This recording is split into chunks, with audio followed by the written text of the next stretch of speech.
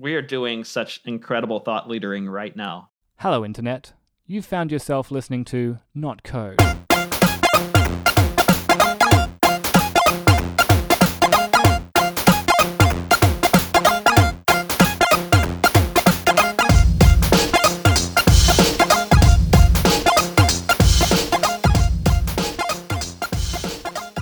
So we've got two guests today talking with us. We have none other than Ernie Miller himself and Chad Fowler, and they're going to be talking to us a little bit about humane development. But I thought we'd start off by just getting to know them a little bit.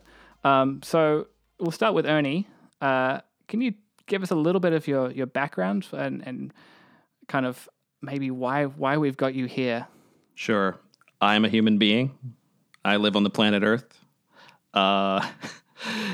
So I guess the reason you have me here is that I started rambling a lot on my blog recently about a topic I'm calling humane development. The general idea being that I think that the way that we do development in a lot of organizations today is not very sustainable. Also, as a side note, I am currently thinking about all this stuff because I am director of engineering at Envisium, an application security company.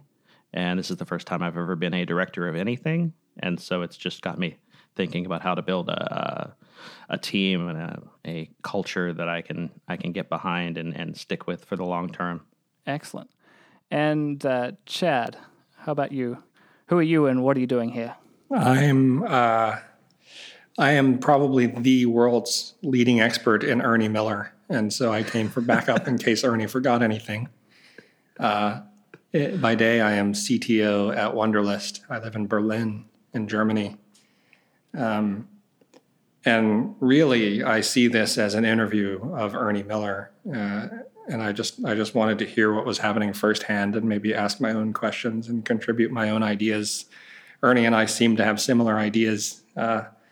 I think I made a comment recently on Twitter when he posted something. I read one of his blog posts and thought, hey, this looks like we're writing about all the same stuff lately. Coincidentally, Ernie and I worked together at Living Social in the job that we both had kind of prior to this one, though we didn't really interact much at all. He had to listen to me talk because I was the boss in that context. So hopefully he's learned some things not to do from me that we'll talk about today. Interestingly enough, that conversation on Twitter was exactly why I prompted Ernie to get in touch with you, because I saw the connection that you made between some of the humane development stuff that Ernie's been writing and talking about and some of your stuff. And so I thought it would be interesting to have another voice in the conversation. So hopefully we can have some...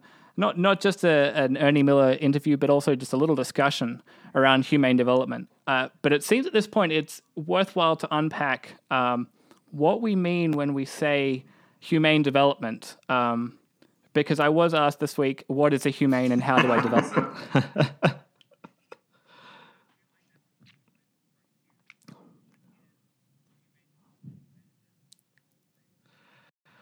Sure. So I think, in terms of, originally I actually was calling it human-driven development, which just didn't have the same ring to it. Wasn't really conveying what I was aiming to convey. Humane, because we always turn to the dictionary immediately to define everything, right?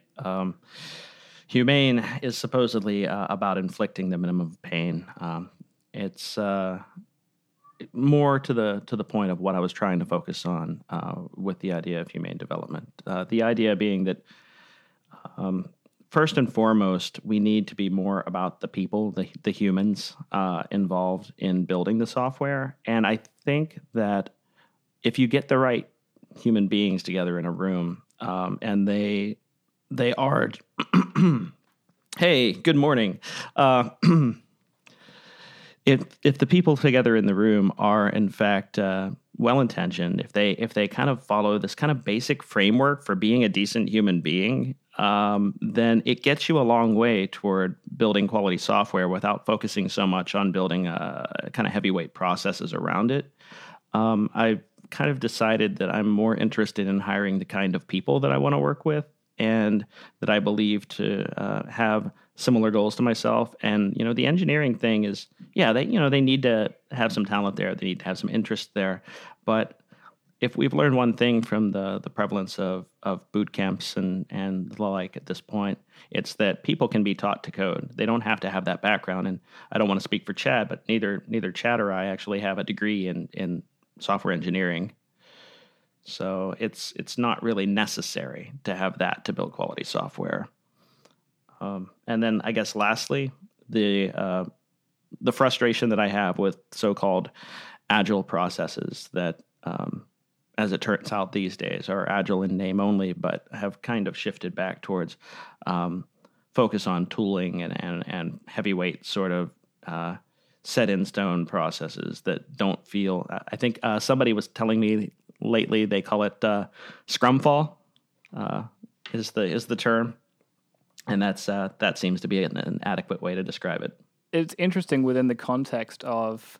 Was it last year's declaration that agile is dead, long live agility? That we're running away from these names again, and we've found ourselves and here we are, you coining a name. What was the real problem that you found yourself in that kind of coalesced these? I realized coming into a position as a head of engineering, but what were the problems that you saw that led to this kind of need for this to be out on paper and now in speaking form? You're taking the show on the road. This is where we hear what not to do that he learned from me. Go ahead, Ernie.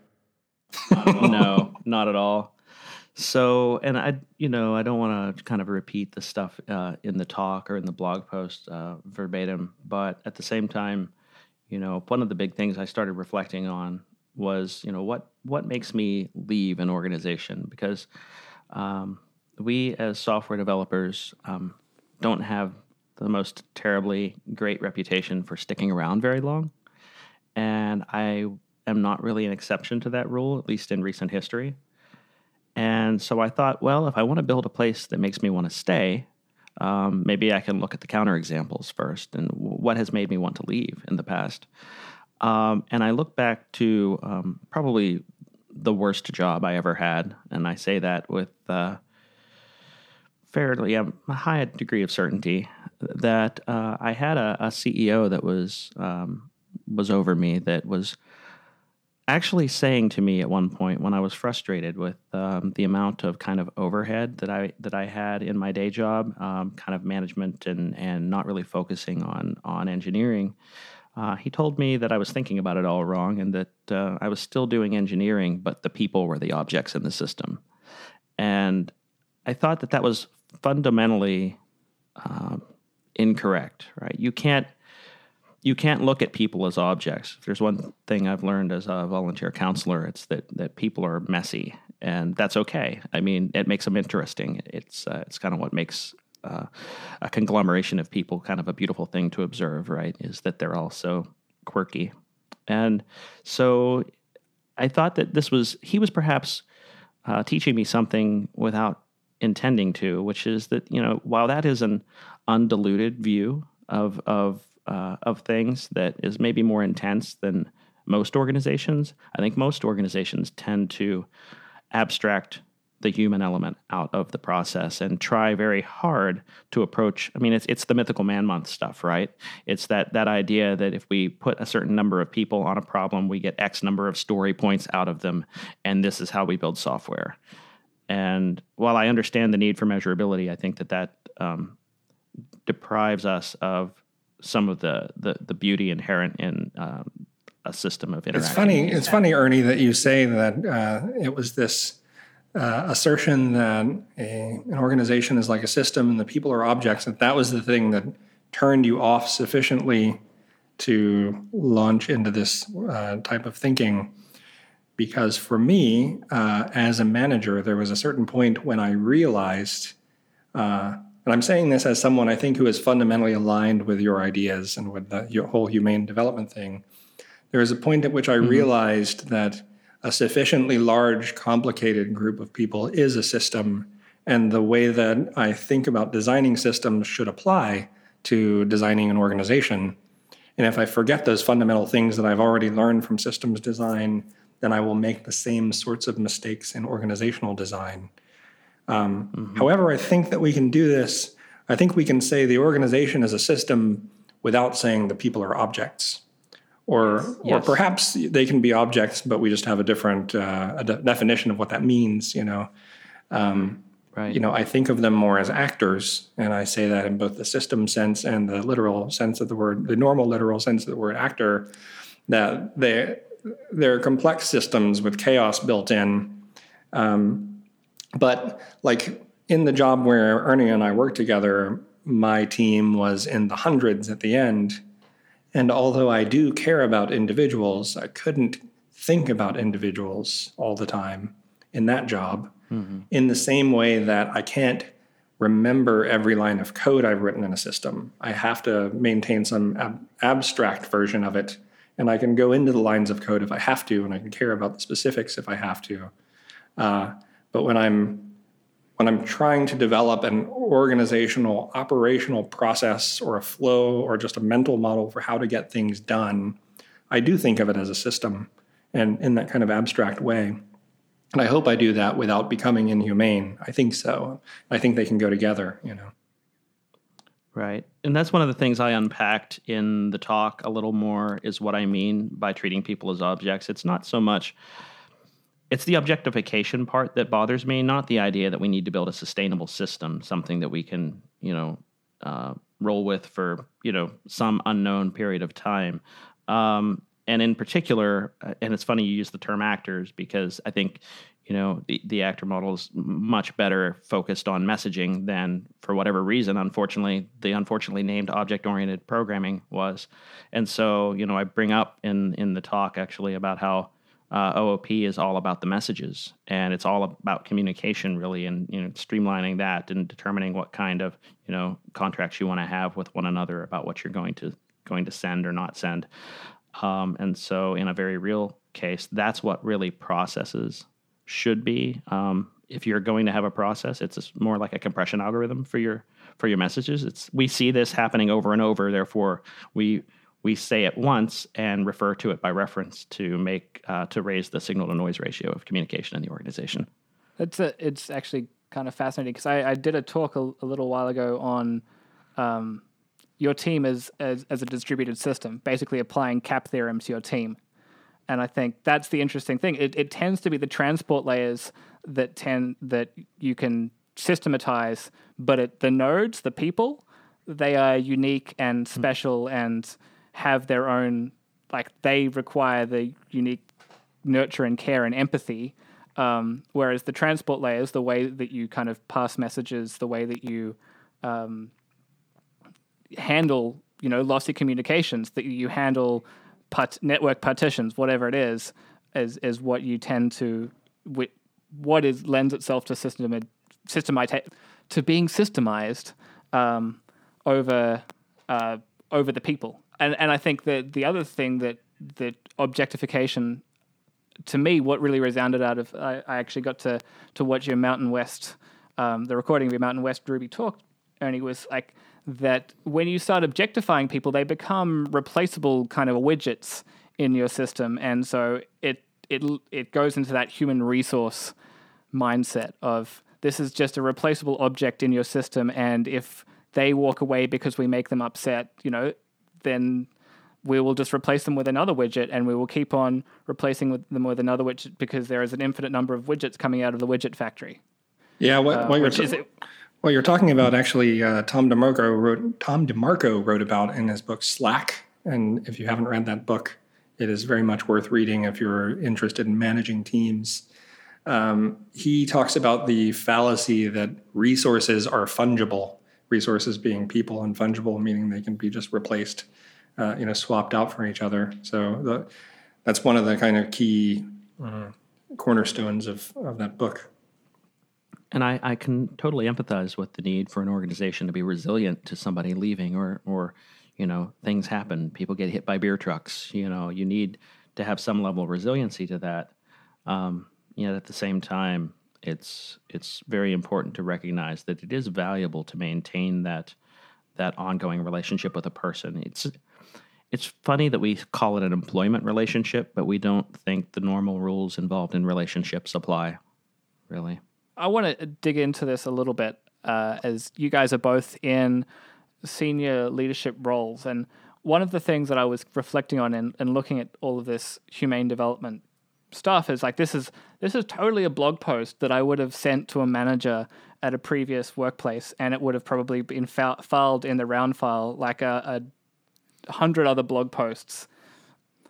Is there any way that this kind of these humane development ideals can come from the bottom up, or are these the kind of things that tend to have to come from the top down? So I don't know if the question is for me, but I guess I'll start. I think the first thing is, yes, they're on a small scale. You can choose to sort of live and work by these principles and try to demonstrate that they can get you somewhere. But if you aren't in some sort of a leadership position, you're going to have limited success without support from you. That is, okay, you can't go to your manager and say this deadline is complete BS. There is no reason for it to exist. And then at the same time, not have a manager who's invested in kind of showing empathy and being honest with you about that. Yes, that deadline is complete BS, and I'm going to push that, up the chain and see what we can do about making it more reasonable. But on a smaller scale, certainly in your interactions, you can endeavor to show the benefit. I mean, these are not things that it should be onerous to practice anyway. That is at least the core tenets, the idea that we should show empathy to one another, we should be honest, we should be trusting, and that we should try to do as much as we can autonomously. I mean, I don't think these are things that are sort of hostile to any workplace. The autonomy one might be a stretch, but in some cases in that replaceable widget kind of world. But I think these are things that we can demonstrate. The autonomy one might actually not work that well in the small. Like it might lead to the wrong behaviors if you're trying to apply it to yourself as an individual, because it might mean I'm going to work by myself and not be collaborative, or, I really do think autonomy is something that has to come from the top, whatever that means. Whoever is technically in control of an organization has to grant autonomy in exchange for accountability. But as an individual, it's a little harder to decide that you want to practice it.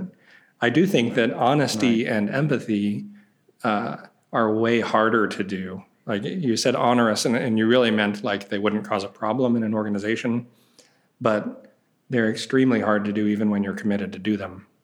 You have to practice, Mm-hmm. Oh, sure. Yeah. Yeah. I mean, it turns out it's kind of hard to be a good human after all. But, I think that it's funny though that autonomy would be something. One of the things that I talked about with, so I talked with a guy named Ray Hightower when I was at Ancient City Ruby last week. And we were talking about the principles, the humane development principles, those 4 that are listed on this site that we just talked about. And I sort of see them as a chain in that if you remove any one of them, then it doesn't work. That is, you can't jump straight to autonomy without trust. And without demonstrated honesty, it's very difficult to achieve trust. And, without empathy for a situation, you may not see the effects that dishonesty, even in the small, has on your teammates and so forth. So I sort of see them as tightly interrelated. And if you remove one, it does definitely become a problem. And so if you don't have trust from your superiors, it's going to be very, very difficult to get to that end game.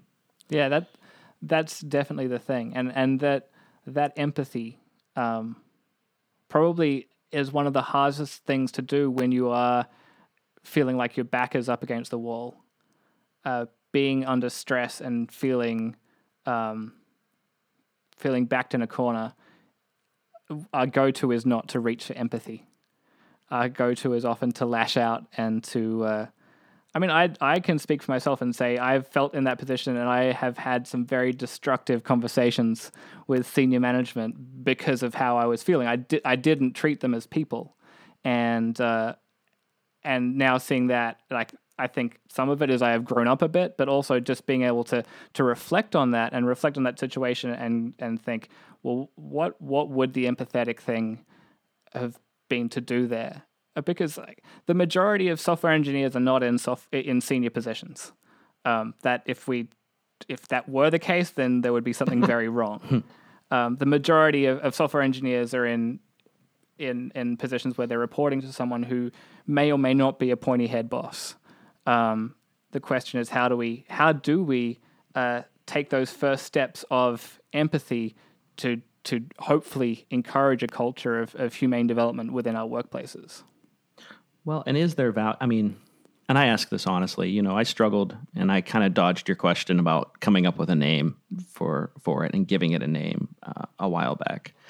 And I really struggled with that because it's like, yeah, anything that's given a name, as Chad's written about before, can be sort of corrupted and just adopted in name only. And I don't. What I tried to do with humane development was build in sort of antibodies to that. That is, it's actively it's almost process hostile. That is, we look at. If you look at, and it's one of the things the guys at 37 Signals now, Basecamp, wrote about some time ago, about making features prove themselves, right? Your default answer is no, and if it turns out that a feature is worthwhile, it'll keep coming up. And I think it's sort of the same thing. You kind of have to fight against process for process's sake, kind of that organizational scar tissue, I think it's been called. That process can become, and so I think that as I've been kind of formulating and kind of refining these thoughts that have gone into it, one of the things that I've tried very hard to do is to make it so that to look at it another way. The Agile Manifesto. If you go look at that today. They're all, and oddly enough, when I wrote the original Humane Development post, I hadn't really looked at if you click on a link underneath the four kind of parts of the values of the Agile Manifesto, there's a principles of Agile software, and look at the 12 principles. And aside from which made sense in 2001, a kind of emphasis on face-to-face communication, most of them are directly in line with what we're talking about today.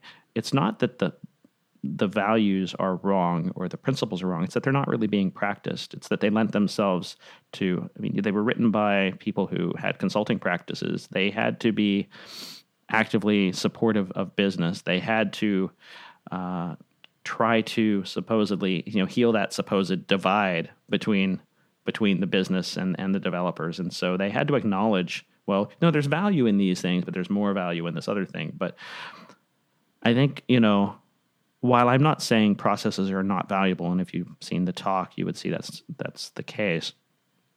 What I am saying is that we can't make, process, part of our, kind of core value system, that it doesn't belong in our list of values at all, because it's going to end up shifting back there. The business will embrace and extinguish as the business does. So I want to talk a little bit about that gap and about the business, and that divide, because having moved across from a very large business to a small business, but still having the concept of the business, it's a really interesting thing. I've realized of why, and I'd like to ask you, Chad, why do you feel like, or do you feel like there is a natural divide between the business and the tech side of what's being built, especially in product businesses like the one you're working in? Well, in our business, there is no natural divide. Well, I guess there is. There always is. The natural divide, it's stupid. I think it mostly comes from programmers and tech people, actually. They talk about the business. Business people don't talk about the business as a separate entity because we're all in it. It's like if you're working for a business to act as if you're not part of the business means you're not contributing to what the thing does.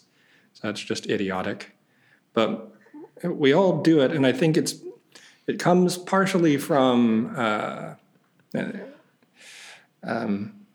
what's the right word? I'm so bad at English these days, and it's not because I'm learning German. It's just because I'm bad at English. Conceit.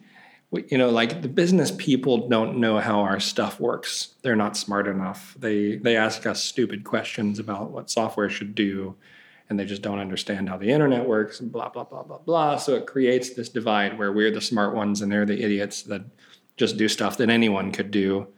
They're the business and we're the tech people. But also, I think what actually happens is there's a bit of insecurity on the programmer side. At least I can say that, speaking from experience, that as a young person, a young programmer, I would go to these all-employee meetings for a division of the large corporation I was in. They would use all these acronyms, and I would just think, what the hell is this? It just sounds like gibberish and garbage. Why, they're saying these things I don't even understand, and everyone's clapping like they're a bunch of morons. But actually what was happening is I didn't understand what they were saying because I was uneducated. I would then go back to my desk and talk about object-oriented programming and design patterns and like flyweight pattern and model view controller and all these things that if you say them to someone who's not a programmer sound like a bunch of crazy gibberish. But the reaction from the business side when that happens is actually not one where you assume that the programmers are stupid. It's more one that you're afraid.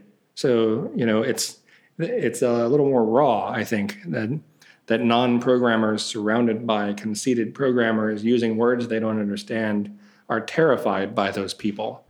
They know they need those people. They know they're never going to become it, not because they're incapable, though they may feel like it, but really because they don't have enough of an interest.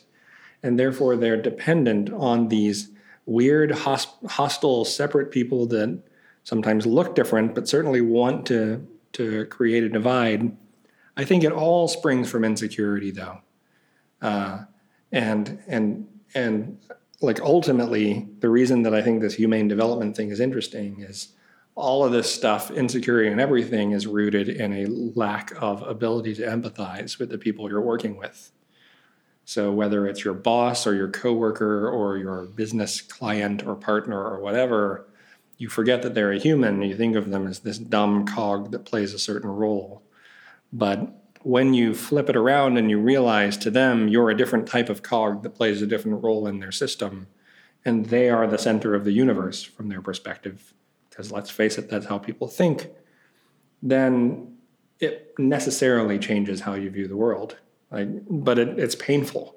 It's painful especially to take like the person that you have the least respect for or that you hate the most that you've ever worked with. The worst company Ernie ever worked for, the CEO, empathize with that guy and try to put yourself in his position and try to understand what it is to be that human saying to you, people are objects, because there probably is a good reason for it.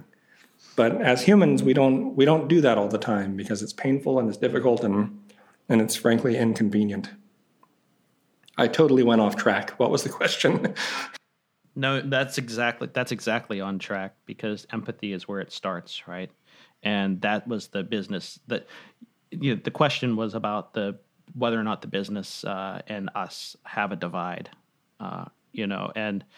and it really does come down to, and we talked about that in the talk as well. It does come down to recognizing there's not an us and a them in that kind of a sense. We need to understand their side of things. They need to understand our side of things, and that doesn't come from a mission statement. It comes from empathy. You can't align a group of people on a kind of a fluffy mission statement. That just doesn't work. It sounds good and it looks good on paper, but if they're not exhibiting empathy to one another, then why do we make mission statements then? Like, why is that such a common thing that it's a joke that you chuckle at? Yeah. Does it work somehow? Well, that's a good question. Does it help somehow? I think for some people, I think it may be in some ways a sort of crutch. I mean, it is something that we try to we try to put a facade of kind of unity on the face of things. It's something that people, and usually the only mission statements that people kind of align around are mission statements that are so vapid as to really say nothing. I worry sometimes about, so this is me owning my insecurity. When I talk about these tenets of humane development, I worry about whether there's enough there.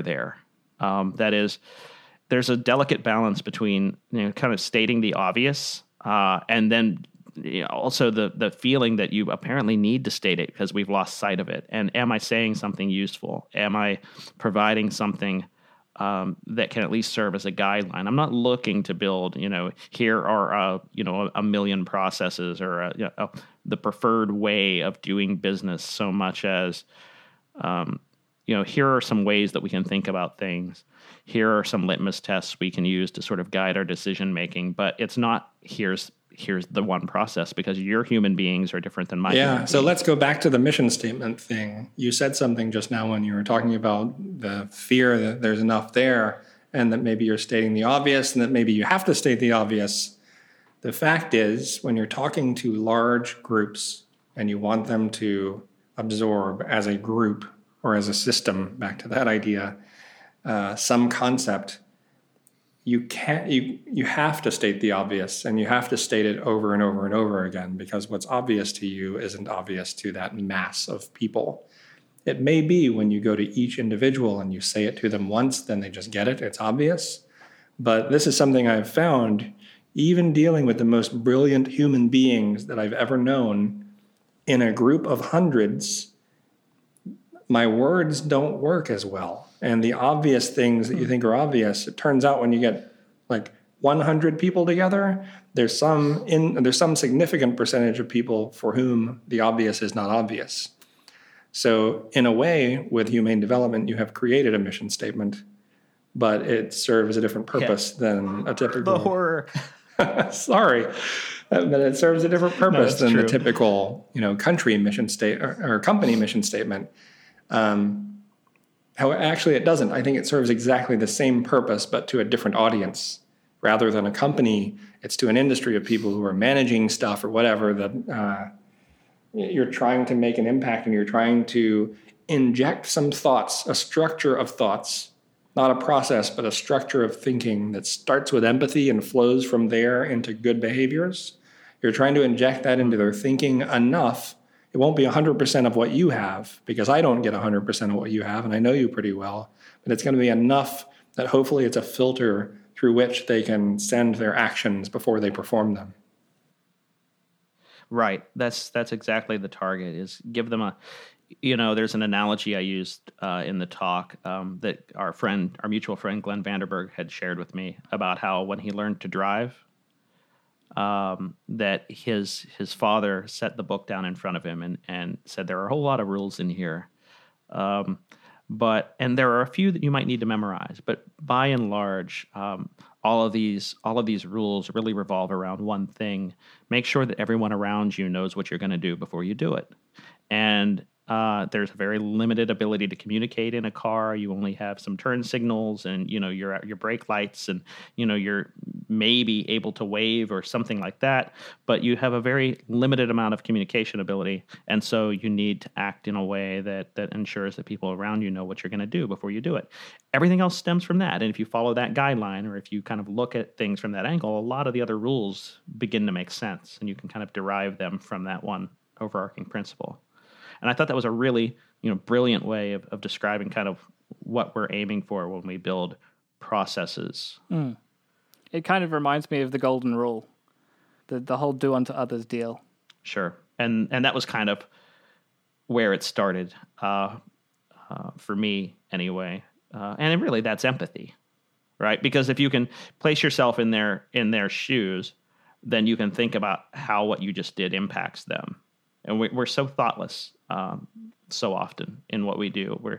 We're so focused on, and Chad mentioned it earlier. I mean, it's like we are the star of our own reality television program, and everyone else is the extra, right? And getting around that system of thought that is so typical and that we are afflicted with as human beings. It's so hard that, for example, Buddhism is entirely about it. I mean, that is really sort of the idea that as Buddhists believe that the concept of self is basically the root of all suffering, and the entire philosophy of Buddhism is about trying to escape from that type of thinking. So I would say it's epically hard. Empathy is a universal idea, like that's fairly established. But is the pathology that humane development is looking to approach, is that unique to the software community? No, it's a human thing. We are, I mean, and in fact, it's not specifically. I mean, certainly it's geared towards software developers in the way that I chose to word it. But this really, all the way, well, most of it applies to any human being ever, right? Like, find me a human that shouldn't be more empathetic or more honest, right? Prove to me where that there is in fact such a human, and I would be very surprised. But at the same time, I think especially these principles apply to anybody that's in thought work, which was increasingly prevalent in as we move into the future, right? Machines do so much more of the manual labor than they used to. And so you look at even some of the stuff that follows on in humane development, the idea that we can work from anywhere, and the idea that we can be productive even when we're not necessarily at the office. We can, there's a right now there's a house being built two doors down from me, and I've been watching with interest this process over the past several months, and thinking to myself as I look at it was 20 degrees outside a couple months ago, and I was looking at this house waiting for the workers to show up in about 10 minutes or something, and thinking to myself, they haven't installed plumbing in this house yet. There's no bathroom. There's an outhouse out here, and there are people all congregating on this one place with no bathroom in 20-degree weather, and how unpleasant that would be. And we don't have to deal as software developers specifically with any of it. I mean, we can work from anywhere, from comfort, from the beach, wherever we want. But most people who are working by thinking and don't have to put their hands on something necessarily to accomplish their goal have similar freedoms that we don't afford them today, because there's a culture of distrust, and sometimes rightfully earned. But you have to make everybody needs to take steps to earn trust to be able to do the job in the way that best fits the way they work. So I wanted to talk a little bit about the thought working stuff. So you mentioned in your talk the 3 Bs, the bed, the bath, and the bus as the places that we get ideas often as software engineers. I mean, I'm working from home, and so my transition from not work to work is actually the shower, which is basically where I start organizing my day, and that's where kind of the divergent solutions tend to come out. But is part of the problem as we are empathizing, is part of our problem a communication problem about what we do? I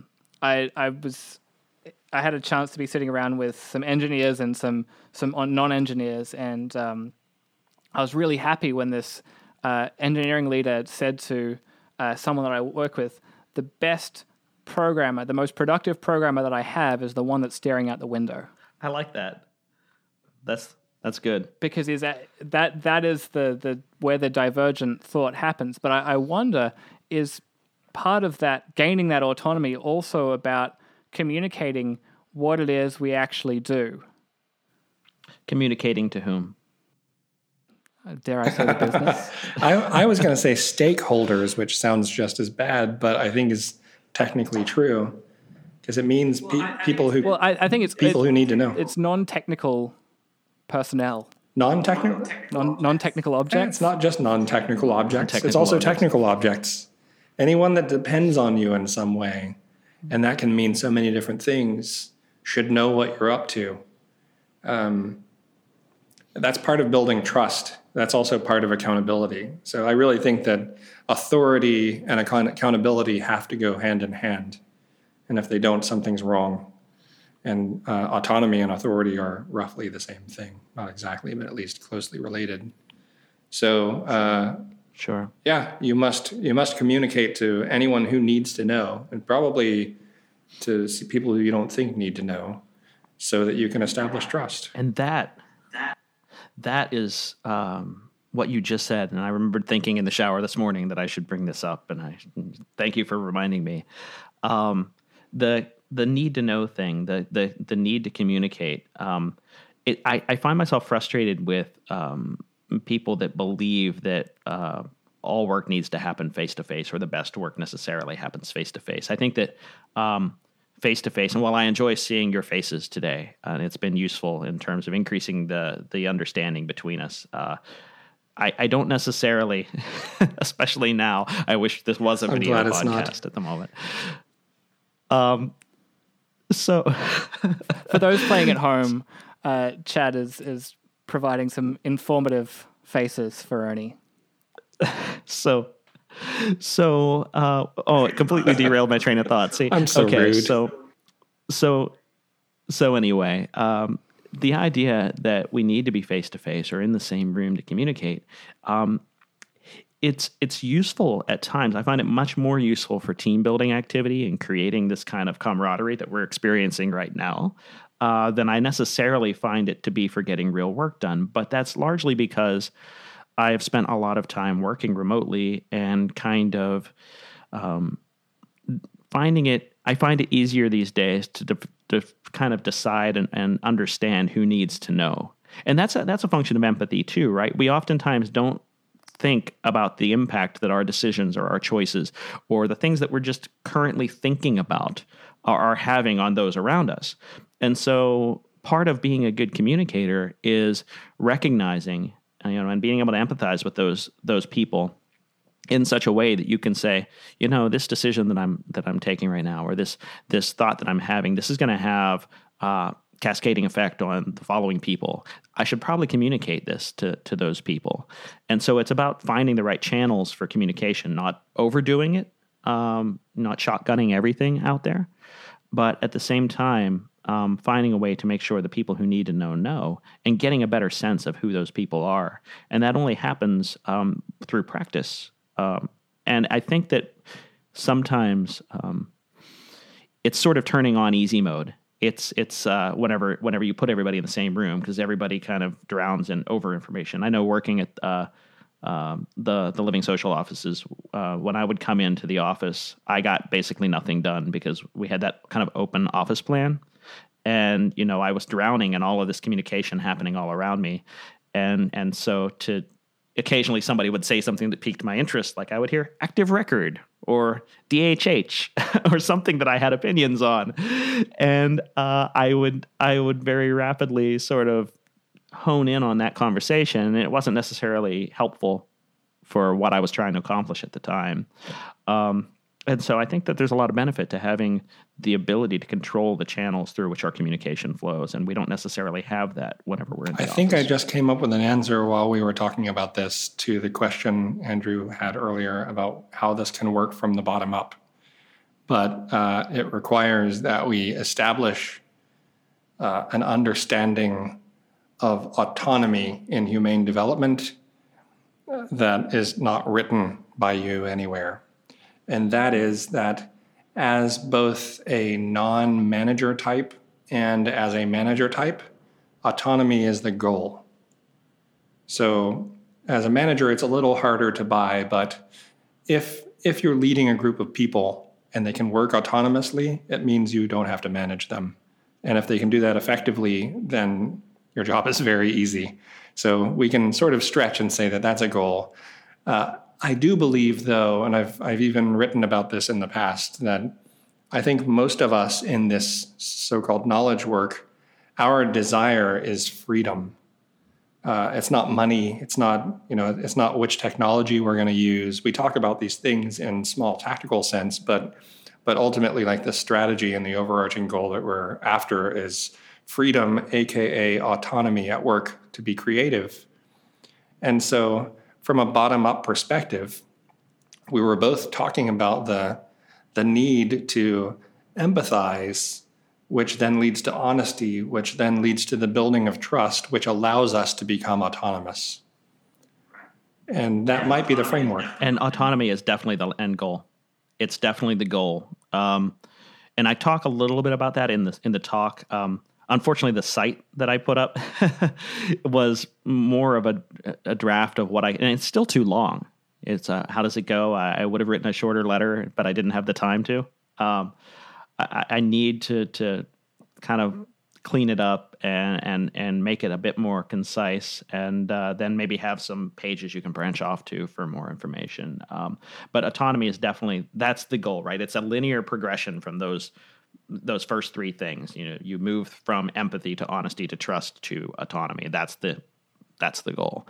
And they're not like sitting side by side in the same sense as they are steps along. Yeah, you could even line them up as a chain that maps to your professional development in a career path, like as just a separate path that you should practice and try and go to. I mean, I know you can do them all together, but it's an interesting framework. Thank you for that. This is why I enjoy being able to talk to Chad. This is the entire reason we had the conversation. All right, podcast's over.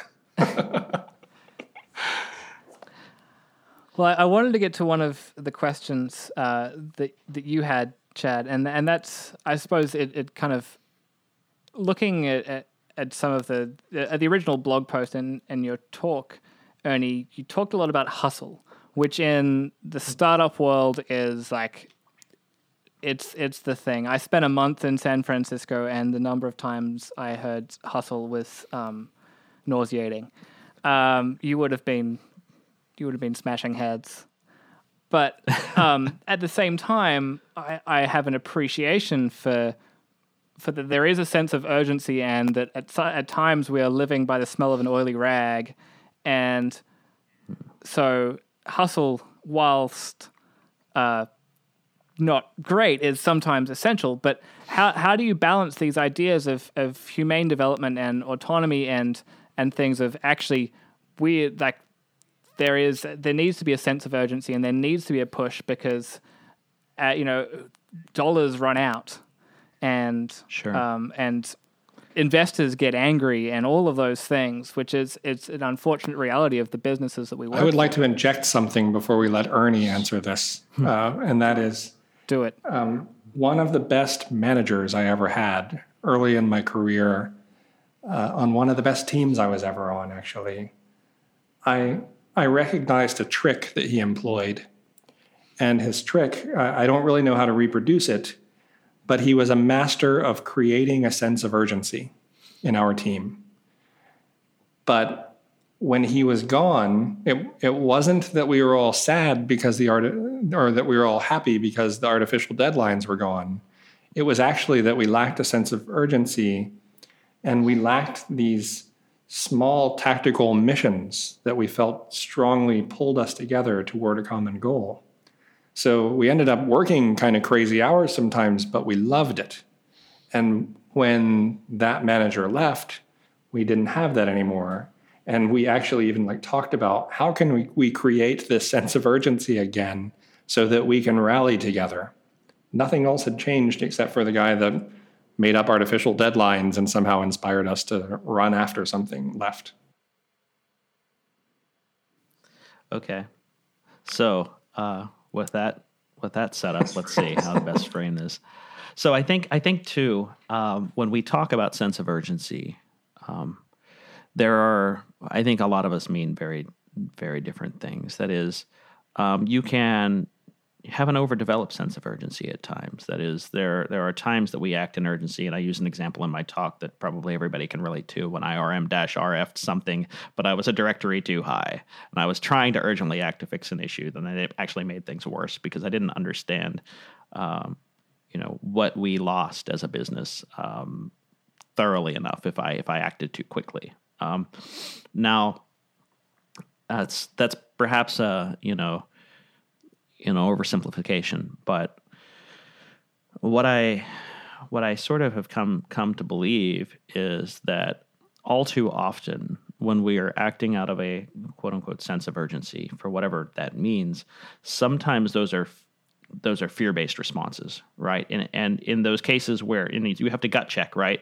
Is it just I am aggressively pursuing something, or is it I am running from failure? And I think that all too often, in fact, I was looking up, I guess the term sense of urgency originated in a book that was of the same name, or at least, that's the understanding that I got when I did the brief bit of research on this sense of urgency thing. And in the way that it was described, it was constantly like, well, you have competitors and they're chasing you and you need to act as though they're catching you and you need to, and like, I understand the goal, but I don't necessarily think that actions that come from a place of fear are necessarily the best way to drive action. And so that is sort of has a negative connotation to me, and that it isn't that if you have trust, then you've earned it, and it shouldn't be perceived. I think that all too often we think that people aren't acting with a sense of urgency if we don't see them acting, as I'm miming, programming on the keyboard right now. And that's really hard to gauge with people who are working by thinking. But it's one of those things, it when you see it, right? You know people who have that. And I can see Chad kind of formulating a very thoughtful sort of disagreement over there at the moment. No, I'm not disagreeing. I'm just not satisfied. But I don't know have a solution or a suggestion either. Yeah, it's not that urgency is bad. It's certainly not. But it's more about, for me anyway, it's more about where is it coming from. And I don't know. Like for me, I wouldn't have necessarily thrived in that situation that you were in, Chad, because we're different humans. But I mean, being in a position where I felt that the deadlines pulled us together, but maybe weren't real. I think that what you were sensing may have been less the deadline, but the shared purpose, the shared goal, right? Yeah. And so the focus wasn't so much on the deadline, but rather we are pulling together to a shared purpose. And that sounds like you had a phenomenal team and a phenomenal leader to create that. But it was probably articulating those deadlines in a way that made them supportable for you, like something that you could get behind. Yeah, that's it. That's what we're missing, was the sense of shared purpose. And that actually is some of the stuff that goes into Andrew's question, like he was saying, investors get angry or whatever the case. Of course they get angry if things aren't going well. And as a member of the team, you should care, regardless of what your position is, that your company's performance has disappointed the people who've put money into it and believed in it and hoped that it would be profitable for them. So there would be a sense of shared purpose in not necessarily making the investors happy, but changing a situation so that everyone would be happy with it. Yeah, and I think I unfortunately come from a pretty privileged place in that regard, because at Envisium we're bootstrapped still, and we're profitable that way, and that gives us a lot more flexibility, sort of in the way that we approach things, and that we're not beholden to an investor per se. Certainly, we need to make payroll, but it's a different kind of pressure, and it's a natural pressure. Yeah, but you have clients, so clients are the same thing, right? They can sure. create pressure. But I don't do consulting. So since I'm not doing the consulting, I mean, certainly I'm supporting the consultants. So there's a inward kind of pressure from the clients, but it's the same. But then it feels it tangibly. There's something tangibly different about it to the way that it impacts me day to day. So I want to kind of come into land in a little bit, but I wanted to also look at that from a. You both, actually, three of us now are in a position where we are responsible for technical people and hiring them. And how do we find people who are more naturally suited to this style of working and who are going to buy into this how do you find these people? And I was reflecting a little bit on, I suppose, your work, Chad, with the passionate programmer, and then reading through. I was rereading Avdi Grimm's The Moderately Enthusiastic Programmer, and then his stuff on the Passion Gospel, and it was interesting how it tied into this, because I felt like when I didn't apply empathy, I was the passionate in the terms of the brash and hot-blooded programmer, if you will, and not in the sense of actually caring and doing good work, but actually being hot-blooded and passionate about process without necessarily much thought or empathy. But how do you find the right people that are that right mix, or do you have to make them?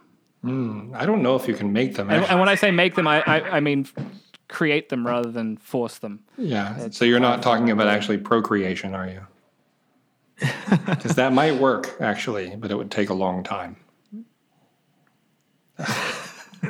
No comment, I suppose. Okay. So I'll take that as a no. Yeah, I don't think you can create them. I think you can create an environment where people like that can thrive. I do think that most people are capable of thinking this way. I'm not one of those people that thinks anyone can do anything they put their mind to, because we're not all the same. That's just not true. But I think most people are capable of learning to be empathetic and, following these humane development values. But there is a context in which it's going to happen for them. So, when I was 20, I probably wasn't like this. I was mean, and I wasn't empathetic, and I just thought people were stupid if they didn't understand what I knew, and I wasn't ready for it. So I wouldn't have fit in very well in the environment that I'm creating now, and I wouldn't have impressed my present self very much had I been able to meet myself and interview me. But I don't think there's any way to take someone who's not ready and change them, unless you already, for some reason, have a very close relationship with them, and you can be harsh and kind of tough love them into it. Otherwise, I think it's just a matter of advertising that this is what you're looking for an organization, and these are the values that you want to share with a team, and then attracting people who are interested in that first. So I had written this blog post called Who I Want to Hire a couple of years ago now, where it's not all about this humane development stuff, but it smells like it could have been written by Ernie on the same day that he wrote the human-driven development post. And I've posted that a few times, and it even shows up on sites like Hacker News unexpectedly on occasion. And when it does, I mention, really, I don't care what you do. If you want to come work with us, I want to know you anyway. And also, if you want to come work with us, please come. Because what I have described is a person in a mindset more than a technologist. And hopefully then let everyone in the outside world, but also on my current team who surely saw my blog post, know what it is I'm looking to foster here as a leader in our organization. And can I just weigh in on something? Because I'm sure, and I can't speak for Chad, but I know Chad would never say this himself.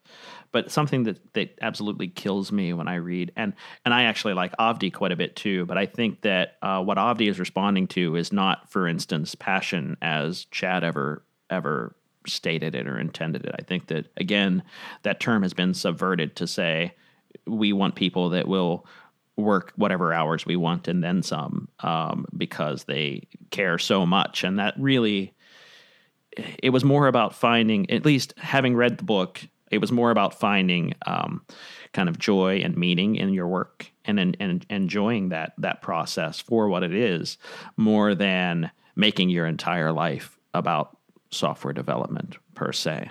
And Avdi makes that clear in his blog post that he's not having a go at Chad.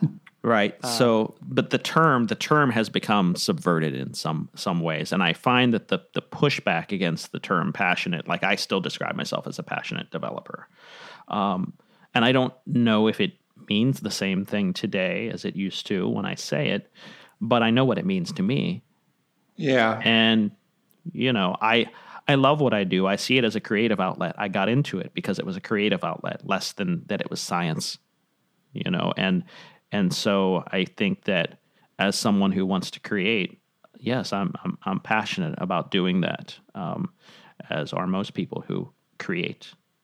I don't think that makes me a person who is ripe for exploitation. However, I think I've kind of proven quite the opposite in that regard. Yeah, I don't much care about how people interpret that term anymore, as long as no one's trapped by it. But Right. And I also don't think Avdi was at all arguing against the things that I advocate, at least specifically in that case. I'm sure he would argue against some things I advocate, but I don't know. But yeah, it really is about like the love of programming, and for me, it was a contrast to growing up in an industry filled primarily with people who just didn't give a crap. So it didn't really make sense to be the I do give a crap programmer. That didn't work very well. So instead I called it the passionate programmer. Right. Yeah, you're not doing programming as a perfunctory task, right? It's something that you are engaged in and you're interested in. And honestly, I think that, and I it's been a while since I've read Avdi's post, but I know part of it was, I do this so that I can spend time with my family, something to that effect. It's not something that I want to make an end in of itself. Is that a reasonable kind of restatement of some of the problem that he had with the passion gospel, as it were? I think so. Yeah, there's definitely elements of that. So for me, if I'm going to spend at minimum a third of my day, say I spend an 8-hour day, and really half of my waking hours doing a task, I want to make sure it's something I enjoy. I personally don't want to give up 50% of my waking hours to something that, is just a means to an end necessarily. I'd like to try to find a way to bring some joy to it. So to me, even though maybe the term has been abused in recent years, passion still applies. And I think we might be just good to wrap up with. So humane development is becoming a thing. You're talking about it at RailsConf. Yeah. And it now has a website, which is apparently a draft. It has a T-shirt. A living draft, we'll say. And it has a T-shirt. It has a T-shirt. I've ordered a T-shirt. Can people get on board to get a T-shirt again? Is there a second chance? I'm a total noob at Teespring, but I think that yes, you can. Like if you go to teespring.com/humane_development, there's a link that says, "Wait, I still want one." And I think if you click that, and like 35 people click that, they'll do another run. So, okay, so we have at this point we have 11 subscribers, so we could get like 1/3 of the way there to having a new run of T-shirts. Is it possible to generate a humane development onesie? I think the Teespring offers that. Yes. Oh my God, we got to do it. Imagine how many of those we could sell. There are so many babies, people procreating all over the place. Oh no! Wait a second. I'm talking about adult onesies. Oh, an adult onesie. Oh my goodness! Well, imagine no, I don't think those are the crowd available. at RailsConf walking around in humane onesies. development onesies. Wow, I don't know if I want to imagine that. That's kind of freaking me out right now. So apart from wearing our humane development T-shirts, what do you see as the way forward for this? Is it just being more empathetic, or is it how do we share these ideals and create the utopia that we dream of? So, the utopia that we dream of. Yeah, we're going to solve that on this podcast. You have high and lofty goals, Mr. Harvey. So to create the utopia that we dream of, we talk, right? It's about communication. We talk about this stuff. We talk about it in ways that others can relate. We talk to our bosses about it. If we are a boss, we talk to our team about it. This is not, it's a discussion, right? It's all about people. And I think that, this is really just, the first kind of, time that, I've ever tried to wrap a term around something and drive it. I know that my goal this year is that more people start talking about humane development, or maybe trying to build a humane development shop. I don't know what that looks like just yet. I'm still figuring it out myself because I'm trying to build one. But I want to engage. There's also a hashtag humane dev. You can use that on Twitter if you want to talk about it. I'm going to put a bunch of this stuff on our resources section of the site as well. But yeah, it's all about talking, and we've just done that for an hour. So yay us! Rock and roll. Well, thank you so much, you two, for chatting, for being part of the first real Not Code podcast. Thank you for having us. Me. Yeah, and thanks for giving me a chance to see Chad face to face, talk to him for a little while again. It's always a pleasure, Chad. Oh, same here. And now I've learned even more about you, so that I can continue on my quest to maintain my status as the world's leading expert in Ernie Miller. I thought it was sharks. How did it turn into Ernie Miller? Sharks is so 2012. Okay. So if you're listening to this, find me on LinkedIn and link me in, or whatever they call it, and then endorse me for Ernie Miller.